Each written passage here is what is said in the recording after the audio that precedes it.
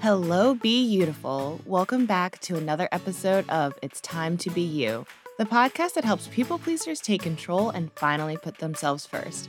I'm your host, Ariel Von Bretter, a recovering people pleaser and certified life coach on a mission to help you drop the shoulds, embrace who you are, and live life on your terms. Do you believe in possibilities? Possibilities are the things that may happen, and those things may be positive or negative. I like to focus on the positive possibilities, but I know that it can be hard, especially when things seem tough. Everything seems like it's just going wrong, and you're thinking, why me? Well, what if we learned how to change that why me thinking? What if we were able to see possibilities in a new light? What if we bought into the possibility of ourselves? Today, Bree Tartaglione joins us to help us see new possibilities. Bree shares her story of how she became temporarily paralyzed, changed her thinking, took her first steps, and literally started running towards new possibilities. This episode will inspire you to see more possibilities for yourself, believe in yourself, and become a more powerful version of yourself. Enjoy! Bree, thank you so much for joining me today. Will you just tell us a little bit about yourself before we really dive into your story? Absolutely. Thank you for having me, Ariel. I'm really excited to chat with you and really just talk today about, a lot of different topics, but I can tell you about myself first. Yeah. So I am a certified school counselor right now, currently working on my clinical mental health counseling license.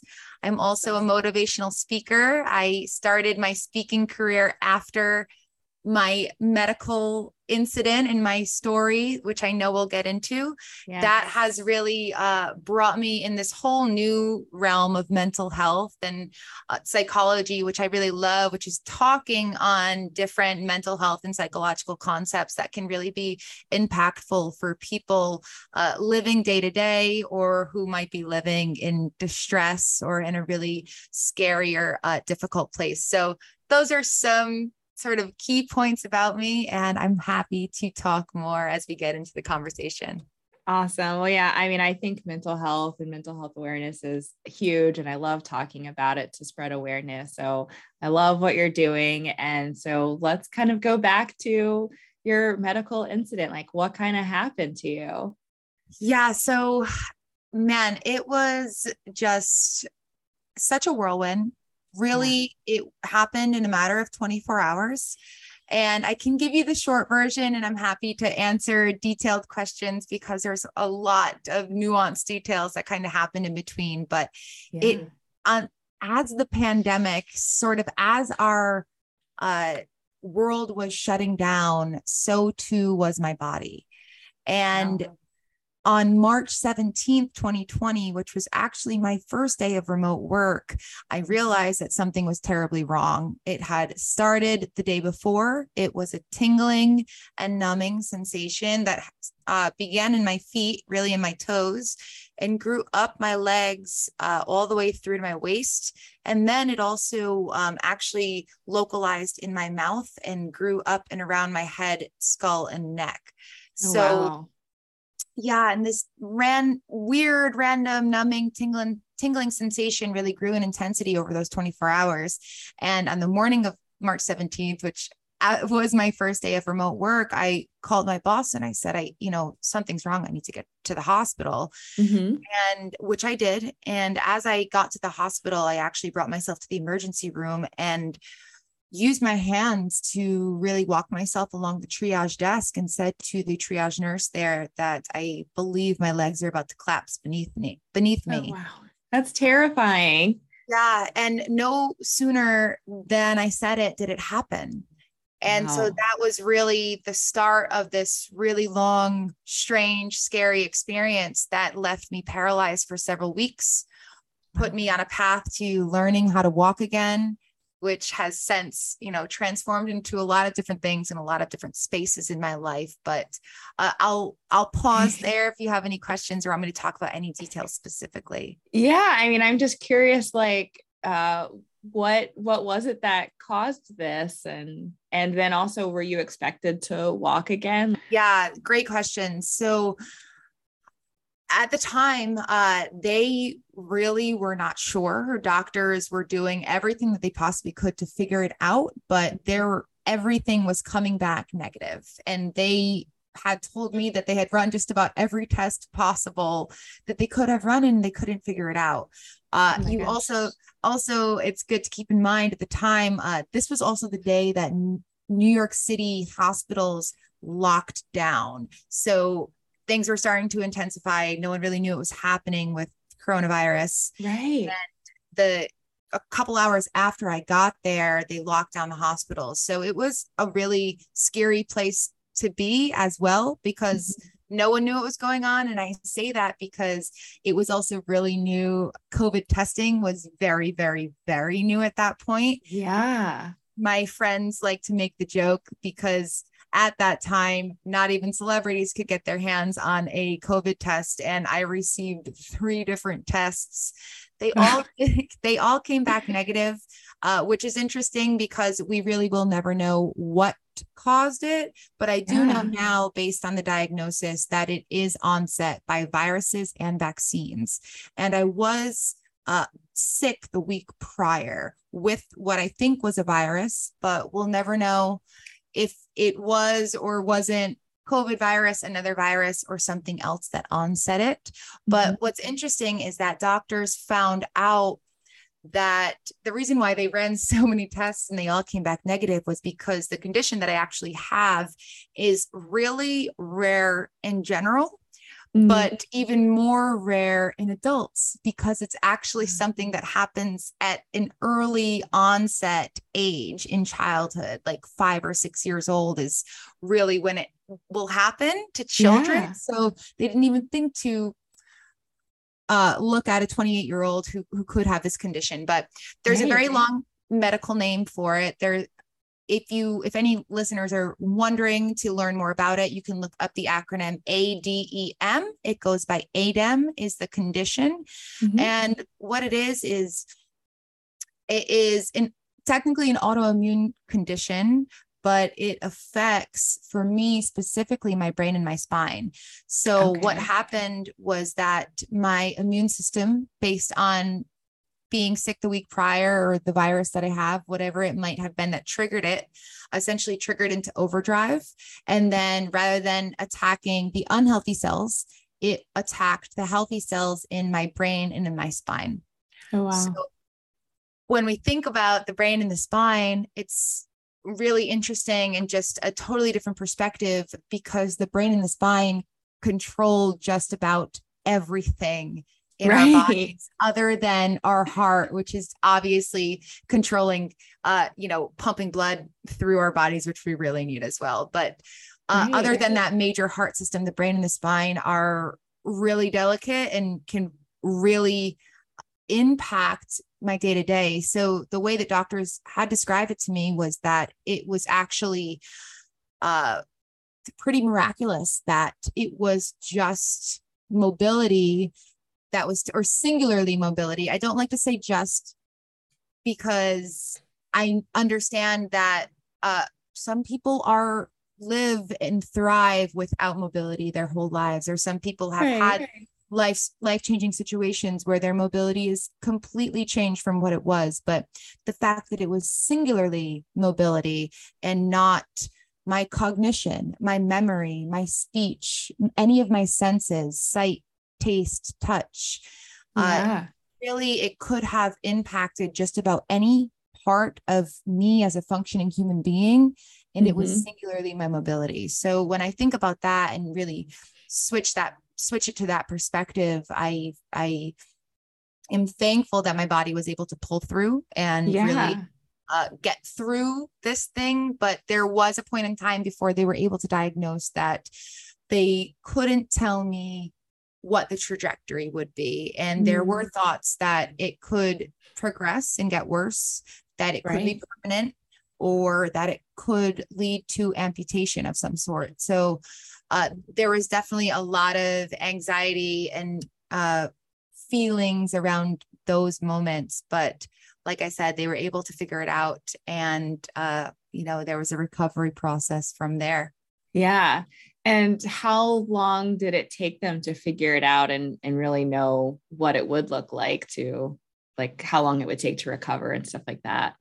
Yeah, so it took about 5 days to reach the diagnosis, and Okay. then the implementation of the different medications that they administered was another 5 day or so process. Mm-hmm. And for me, at about it was on day 7, I was able to essentially take my first wobbly step again, and it was on my 29th birthday.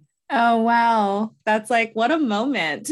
What a moment. Yeah, it was not a pretty step, and there was not much more after that, but it was to take my first step again on my birthday was pretty incredible. Right. Wow. And so, like, what was your mindset like during this time? Mm, Such a powerful question. Yeah. It's so interesting because when anyone is faced with something unexpected, challenging, difficult, life-changing, Mm-hmm. one of the first sort of moments that we experience is this sort of looming question of why did Yeah. this happen? Well, I don't understand for what reason. And then I definitely harbored that why inside of me. It was short-lived, but the initial questions were me asking why. Mm-hmm. And I found that the more I asked, the more powerless I felt, because I wasn't going to receive the answer that I was necessarily looking for. Doctors could answer why this happened medically, Right. and there's other whys that I could get answered, but the why me question was not something that could be answered by me or anyone around me. And Mm-hmm. even regardless of my spirituality or religious affiliation, that why question we know doesn't come directly to our ear either. Right. Yeah. So regardless of how or where or when I was asking the question why, I asked, whether it was in my head or out loud, I would ask, and it was like I was losing this power because I was never getting an answer back. Yeah. So with my mindset, I realized how debilitating this question was making me feel, this one question. And I also realized that I had the ability to re-empower myself by reframing the question into Mm. the answer that I could give myself. And the answer that I know to why is because. There's really Yeah. not anything past that. Some people might say, why not? And I just Yeah. knew, like, I always learned you answer why with because. And I was Right. looking for a because, and no one could give me the because that I was looking for. But I realized when I said because me, I wasn't saying because this is my fault. That was Mhm. not the intention. I was saying Yeah.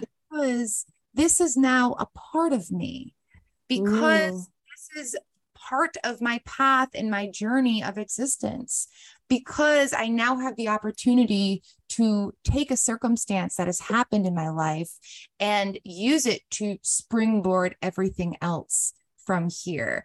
So Right. I found a way to really switch my mindset from why to because, and I went from powerless to powerful. I was Yeah. able to really turn my circumstance from something that made me from something that that I felt like it was happening to me, to something that now happened for me.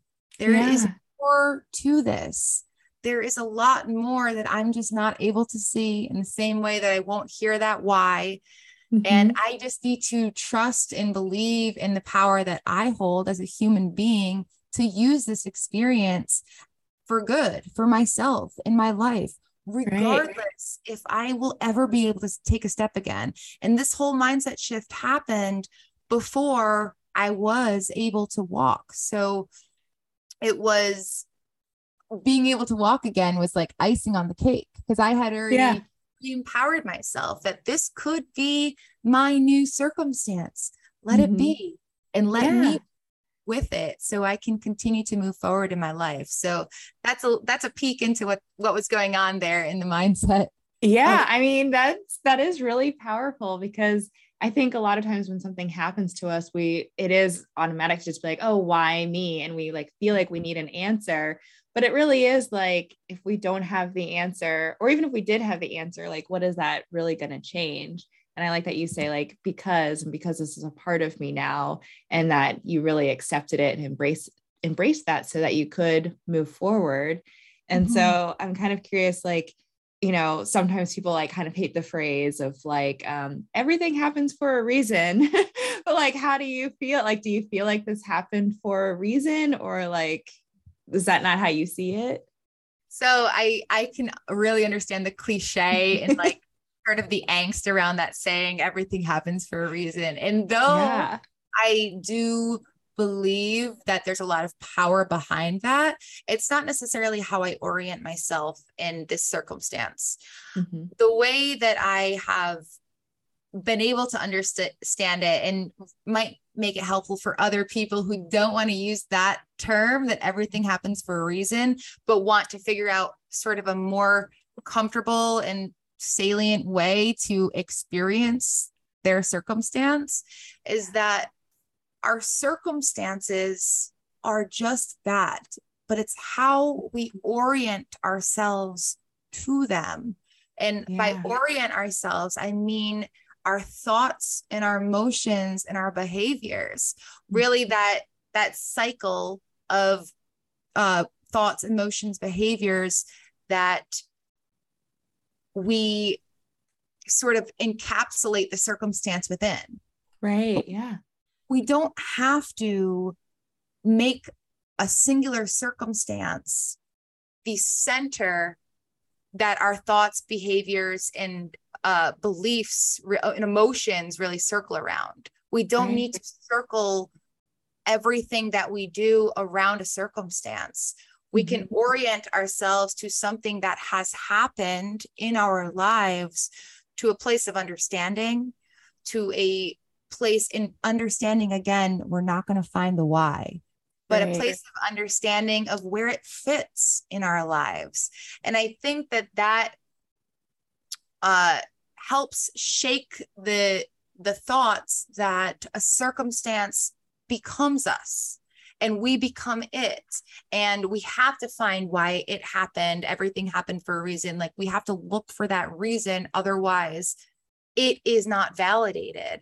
And I think that we have to release ourselves of trying to validate it in the first place. We have to understand that it has a place in our lives now, because there are fixed parts of our reality that we just don't have control over. And that's okay, because that's a part of life. But we have to understand how we orient ourselves around such a fixed circumstance, and how we can use it to continue to move forward. Yeah, definitely. Like, our thoughts are just like so powerful, and we have a choice on how we think about things and how we choose to move forward. And so, like, when you were kind of going through this shift between like why to because, was this something that you really had to like work on or like figure out, or was it because of your background that you kind of like had this knowledge to do so? I will say that, having studied in this psychology profession and having studied counseling psychology and becoming a therapist, I definitely understood that I had power in this circumstance, and I wasn't seeing where my power was when I was asking why. So I definitely knew that there was a way for me to more comfortably work through this. And I can certainly attribute that to my training as a counselor. However, I've received this question a few times, and I think it's interesting because every counselor also, it's actually one of the first things you learn when you go to school. Every counselor needs a counselor because Yeah. we just can't therapize ourselves. Right.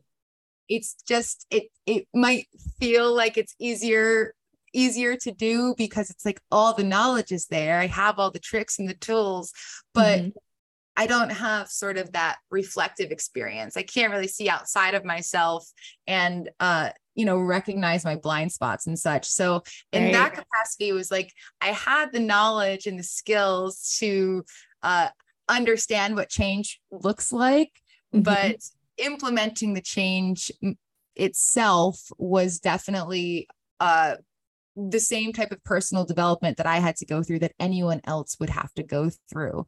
Right. So it was, I can't say that it was a lengthy process. And I think that's just because I was really tuned into how I was feeling. And I just have a positive affect throughout my life. That is just how I am oriented to the world. And which, again, that's not a necessity as a counselor either. That was just for me personally. But I was frustrated with the fact that I felt so debilitated. So for me, it was really tuning in to this emotionality, understanding I'm like, I don't like this feeling, but I can't change this circumstance. So I have to change how I'm feeling and how I'm thinking about it because I don't have the power to change the other thing. So I have to change what's going on within me. So I might have expedited the process being like super tuned into how I was feeling and what I was thinking and shining that flashlight on those spaces. But in the end of the day, it definitely took some work for me to be able to make that mindset shift. Right. Yeah. It's like you're still human and have to go through the process. Exactly. Yeah. Exactly. And then, learn, like be self-aware and focus on like what is actually in your control versus what's not in your control and what's already happened. So what are some other lessons that you've learned from this experience? Yeah. So, I mean, there are so many that I could pull, but one of my favorite ones to talk about, and it feels so simple, and it is something that we all have, and we don't really know that we have the power to use. And that is our consciousness. And I say this because learning how to walk again was an experience that was eye-opening for me because the first time we learned how to walk, I say we collectively as humans, is when we are very little, something of subconscious human beings. We don't really have the full awareness yet to understand what's happening. Now, if you're a parent and you've watched this process play out, you have a little bit more of a peek into the window of what that looks like. But for me, I'm not yet a parent and I don't remember learning how to walk the first time. Right. So learning how to walk the second time completely shifted my perception on how and what I view in the world and what I have not viewed my whole life. So I'm talking about these automated processes. And as human beings, we automate processes, which makes sense because they're really helpful for us, especially in the day and age that we're living in. There is constant stimulation, constantly something to do, constantly work, family, hobbies. There are so many things taking place in our lives that automating processes makes a lot of sense. I'm really happy as a human being that we can do so. Right. But what I realized is that an automated process like walking, something that I had never given a second thought to, actually requires a lot of understanding and about who I am, about my body, about how my body works. And I was like, well, if I just had to shine the flashlight on this process, what other processes am I automating that I could probably learn from if I shine the consciousness flashlight on them. And so this consciousness piece has really allowed me to look into other spaces in my life. And again, I'm happy that I can automate the process of walking again. It's not something that every step I take, I say, okay, I'm taking steps and here I am. Like, it is a process that should be automated. But when you see actually how that process becomes automated, you understand that there's other places where improvements or new understandings can be found and can be made. Yeah.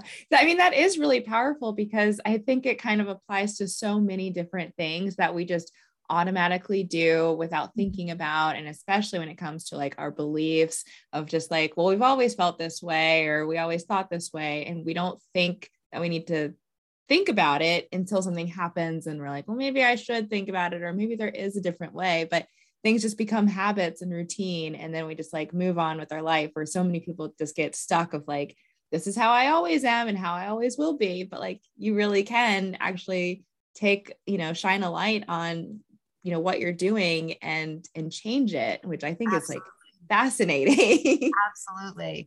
And one of my favorite examples of this, where I really got to see this process in action sort of come full circle, was once I learned how to walk again, it was something of a euphoric experience for me.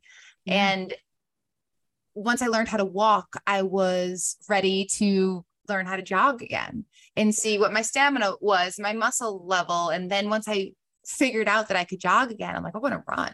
And I used to hate running. I really despise it, but there was this different mind-body connection in me at this point that I just wanted to keep going. And I make the joke that I felt like Forrest Gump. I still do.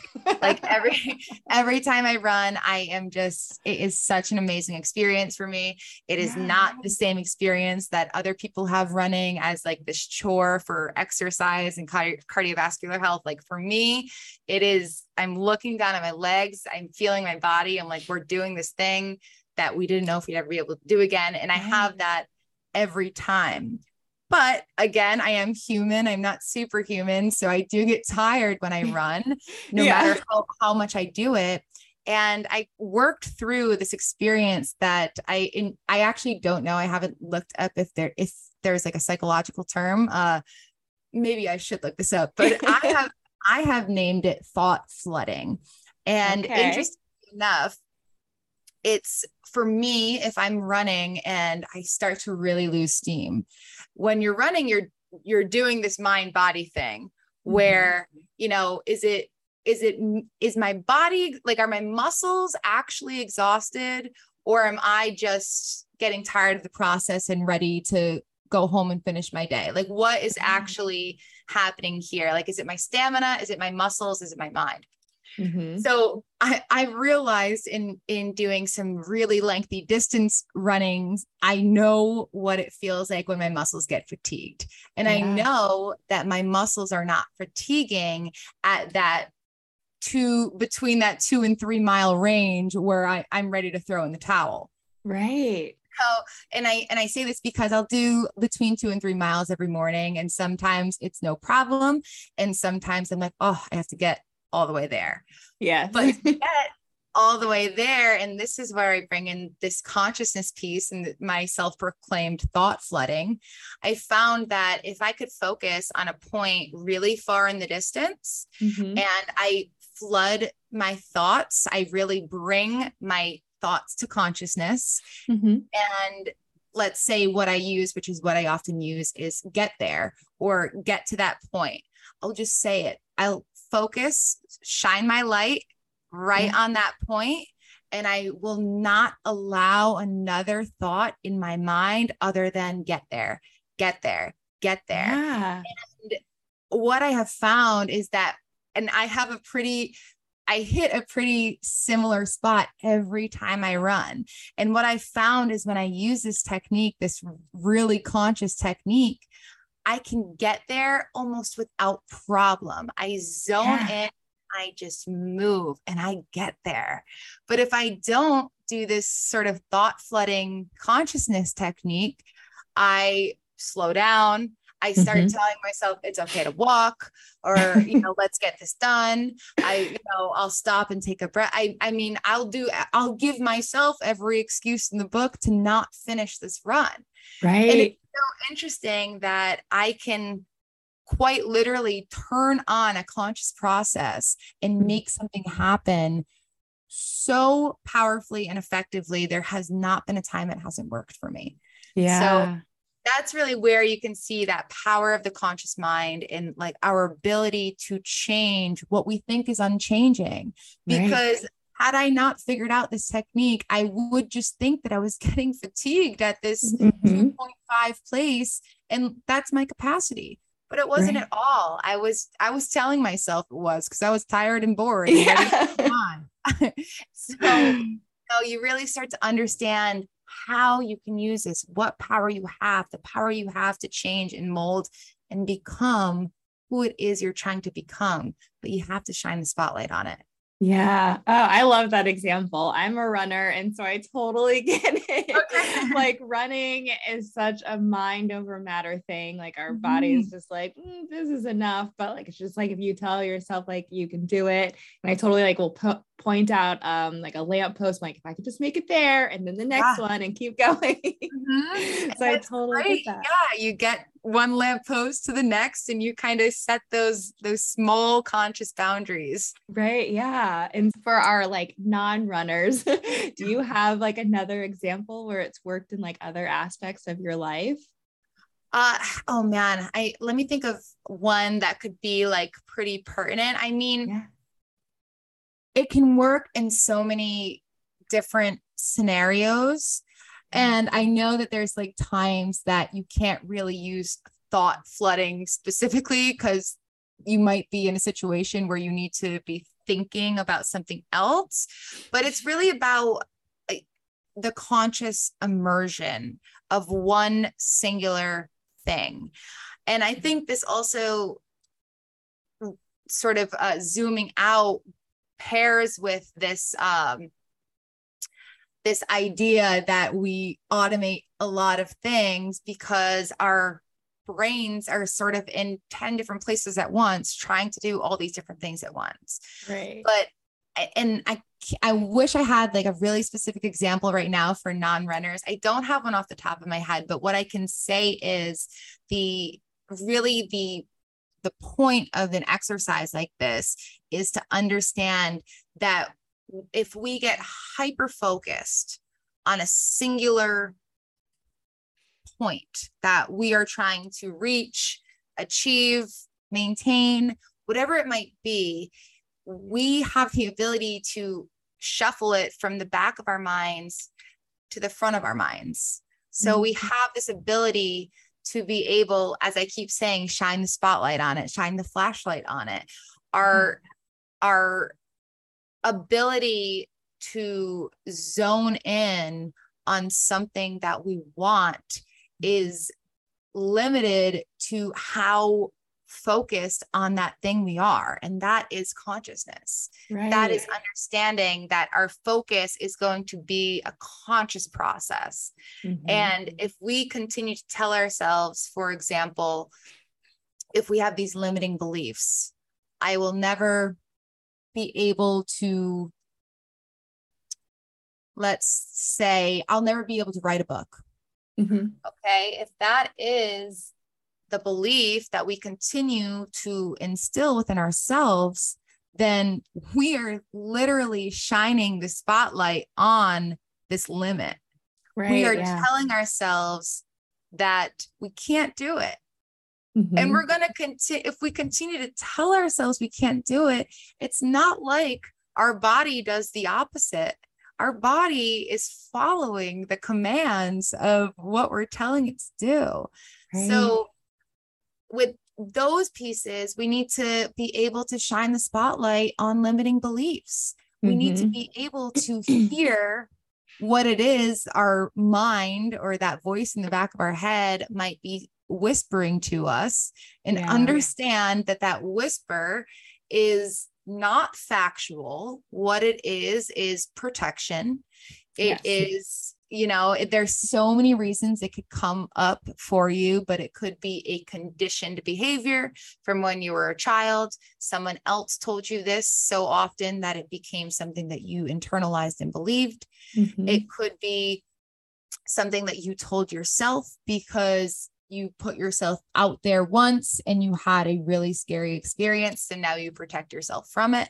There's a lot of different reasons why we might be feeding ourselves these limiting beliefs that don't allow us to thrive and become who we want to become. But if we can flip that switch, shine the spotlight on these words, understand that they are not always true and not often true either, then we can at least try to say the other thing. And it might feel uncomfortable at first. So if we're going from I can't write a book, which was the example that I offered, to I can write a book, or I will be able to write a book, then we're going to start sort of recognizing this idea in our minds. It's going to start to register with us. And when it starts to register, then we're going to start making those moments into active improvements to getting there. Again, when you tell yourself you can do something, the actions that are going to follow are going to be something that you do to make that thing happen. So understanding the mind-body connection is really, really powerful, really, really important. And shining that flashlight onto the things that we want the most is going to be really, really powerful for our growth. Right. Definitely. Yeah. So it's really just focusing on like what you actually want to happen, and, bringing that to like your consciousness. And then like eventually it will be like your subconscious and like what you do automatically after you're showing yourself like the proof that you can do that, like write a book or, whatever the goal is. Yeah. And then, so like, what made you want to like share your story and, inspire people? Yeah. So for me, I have always been in the helping profession. Before I was a therapist, I was an educator. I worked in school counseling, and I also was a teacher for a while. So I always knew that like this helping profession or the helping space was where I was drawn to. And it's also where I saw I could make a lot of impact. And because of that, when this experience happened for me, it was as if it put some puzzle pieces together, because I had also always wanted to be a speaker. And I always felt like, I was like, well, what would I speak on? How do I help the masses or impact the masses? And I was like, I don't know. And then I realized I have this story now, this incredibly powerful experience that can translate in a lot of different ways, in so many different facets of mental health, in so many different spaces, that this was my opportunity to use my experience, tie it to all these different mental health processes that we go through and that we struggle with as humans, and help people get through experiences themselves that they might feel like they're not able to get through, or they're having a really difficult time navigating. Yeah. Oh, I love it. I mean, I think people's stories just really help people get through what they're going through, to see that someone else has done it. And it's just, I mean, it's so inspiring. And I feel like there's so many aspects to your story that like we didn't even like have time to get into. I was just like, are you going to be writing a book? Because you should, if not. I am in the very early stages of trying to draft something up and see what lands. So I don't know if it will be a book or a memoir or an online something or other, but I am in the process of drafting something in writing to be able to bring this to paper. Awesome. And where can people like find you to stay connected and find out if you write a book and what and everything else that you're doing too? Absolutely. Yeah. So everything, you can find me basically everywhere at Brie Undeniably. My website is brieundeniably.com. That's BRIUNDENIABLY. And all of my social profiles, you're also going to find me at Brie_undeniably. So that's where you're going to see all the work I'm doing, the speaking that I'm doing, if a book is on the horizon, and really everything that's going on in the counseling space for me. Oh, I love it. And I saw on your website, you have that you want to help people buy into the possibility of being you. Like, what does that mean? Tell us about that. Yeah, that has been my tagline really through this whole thing. So after this experience happened to me, I started my podcast, which started my business, which started everything else. And through, I have sort of coined the term buy into the possibility of you. And what that means is that in counseling, it's actually there's scientific proof behind the buy-in process. Mm-hmm. And the buy-in process is basically the hope that we hold that change can happen, that we can change or evolve or reform or reshape. So going into a counseling session, the client buy-in is really important. Essentially, for counselors, when a client brings themselves to counseling, it means that that buy-in box has basically been checked, because they see that there could be a power in them making a change. They understand, even if they're resistant to the counseling process, that change can happen, and they've brought themselves here in the hopes for that. Right. So, and even if you did not bring yourself to counseling, but it's part of some other process, it's about helping clients understand what this process could do to help you change, and see if, that buy-in, that hope for the future is there. So when I say buy into the possibility of you, I am saying we need to hold hope that somewhere outside of what our current circumstance, feelings, thoughts, and behaviors are, somewhere even outside of our peripheral zone of vision, is our possibility and our potential to thrive and to become who we want to become. But we can never see that right in front of us. We have to be able to hold that hope that we as human beings can grow and can change.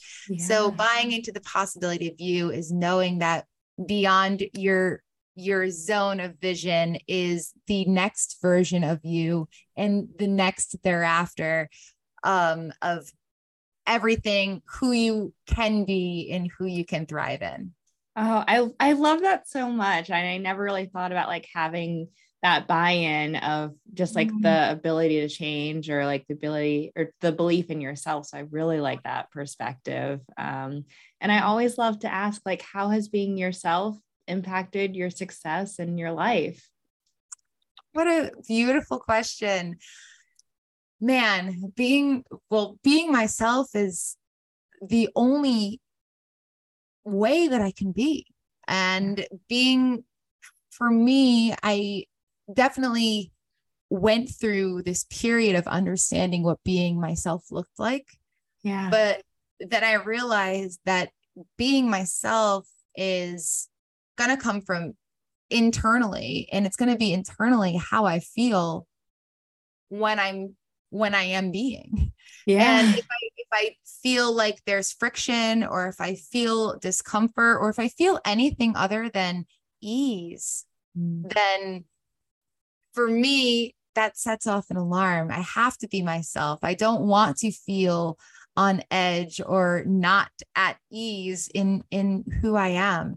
And coming to that realization, it really opens up every possibility for you to continue to become who you are and who you want to be. And I think that's how it has changed my life, is being exactly who I am allows me to continue to become exactly who I want to become. And I don't have that same opportunity if I'm trying to be someone else, because that friction just doesn't allow it. So it has definitely changed my life, and the fact that I get to be absolutely me from here until the end of my time here. Yeah, I really love that. And I love how you just put all of that and just the fact of realizing, like, if it doesn't feel like, if you're not at ease with it, like it's not for you, I think is a big just sign of self-awareness. And I mean, what message do you want to leave with people today? You know, I usually actually buy into the possibility of you, but I love that we covered it already, because it opens the door to sort of wrap everything up with the fact that you listeners and Ariel, we all have this power within us, this ability to actualize, to become, to thrive. And if we shine the spotlight on what we can do and how we can grow, rather than on what we can't do and how we can't grow, then our growth has already started. I love it. Well, Bree, thank you so much for joining me and sharing your story, and just thank you for being you. Thank you so much. It was a real pleasure, and I appreciate the opportunity. I thank you for being you as well. Wow, isn't Bree's story incredible? I could not imagine going through what she went through with being temporarily paralyzed, not knowing what was going on, to where she is now. I love that she was able to change her thinking from why me to because. It's simple shifts like that that can have a huge impact on how we move forward. It's easy to dwell on things that happen to us and play the victim, but what if we just accepted the things that are out of our control and focus on the things that we can control? And as a runner, I totally understand the concept of thought flooding and how focusing on a certain point can help to push me to keep going. So now I know how to apply that technique to other areas of my life and how powerful that can be. And most of all, I hope that you buy into the possibility of you. This podcast started because I wanted to give you the inspiration and motivation to help you become the best version of yourself. Buying into the possibility of you will help you as you take control, finally put yourself first, and live life on your terms. And definitely connect with Bree at BreeUndeniably.com and on social media. And for more inspiration, check out Bree's podcast, Deep Conversations with Dope Individuals. And of course, all of that's in the show notes. And if you loved this episode, be sure to leave me a review at timetobeyoupodcast.com. I would love to hear from you. It's time to say because. It's time to buy into the possibilities. It's time to be you.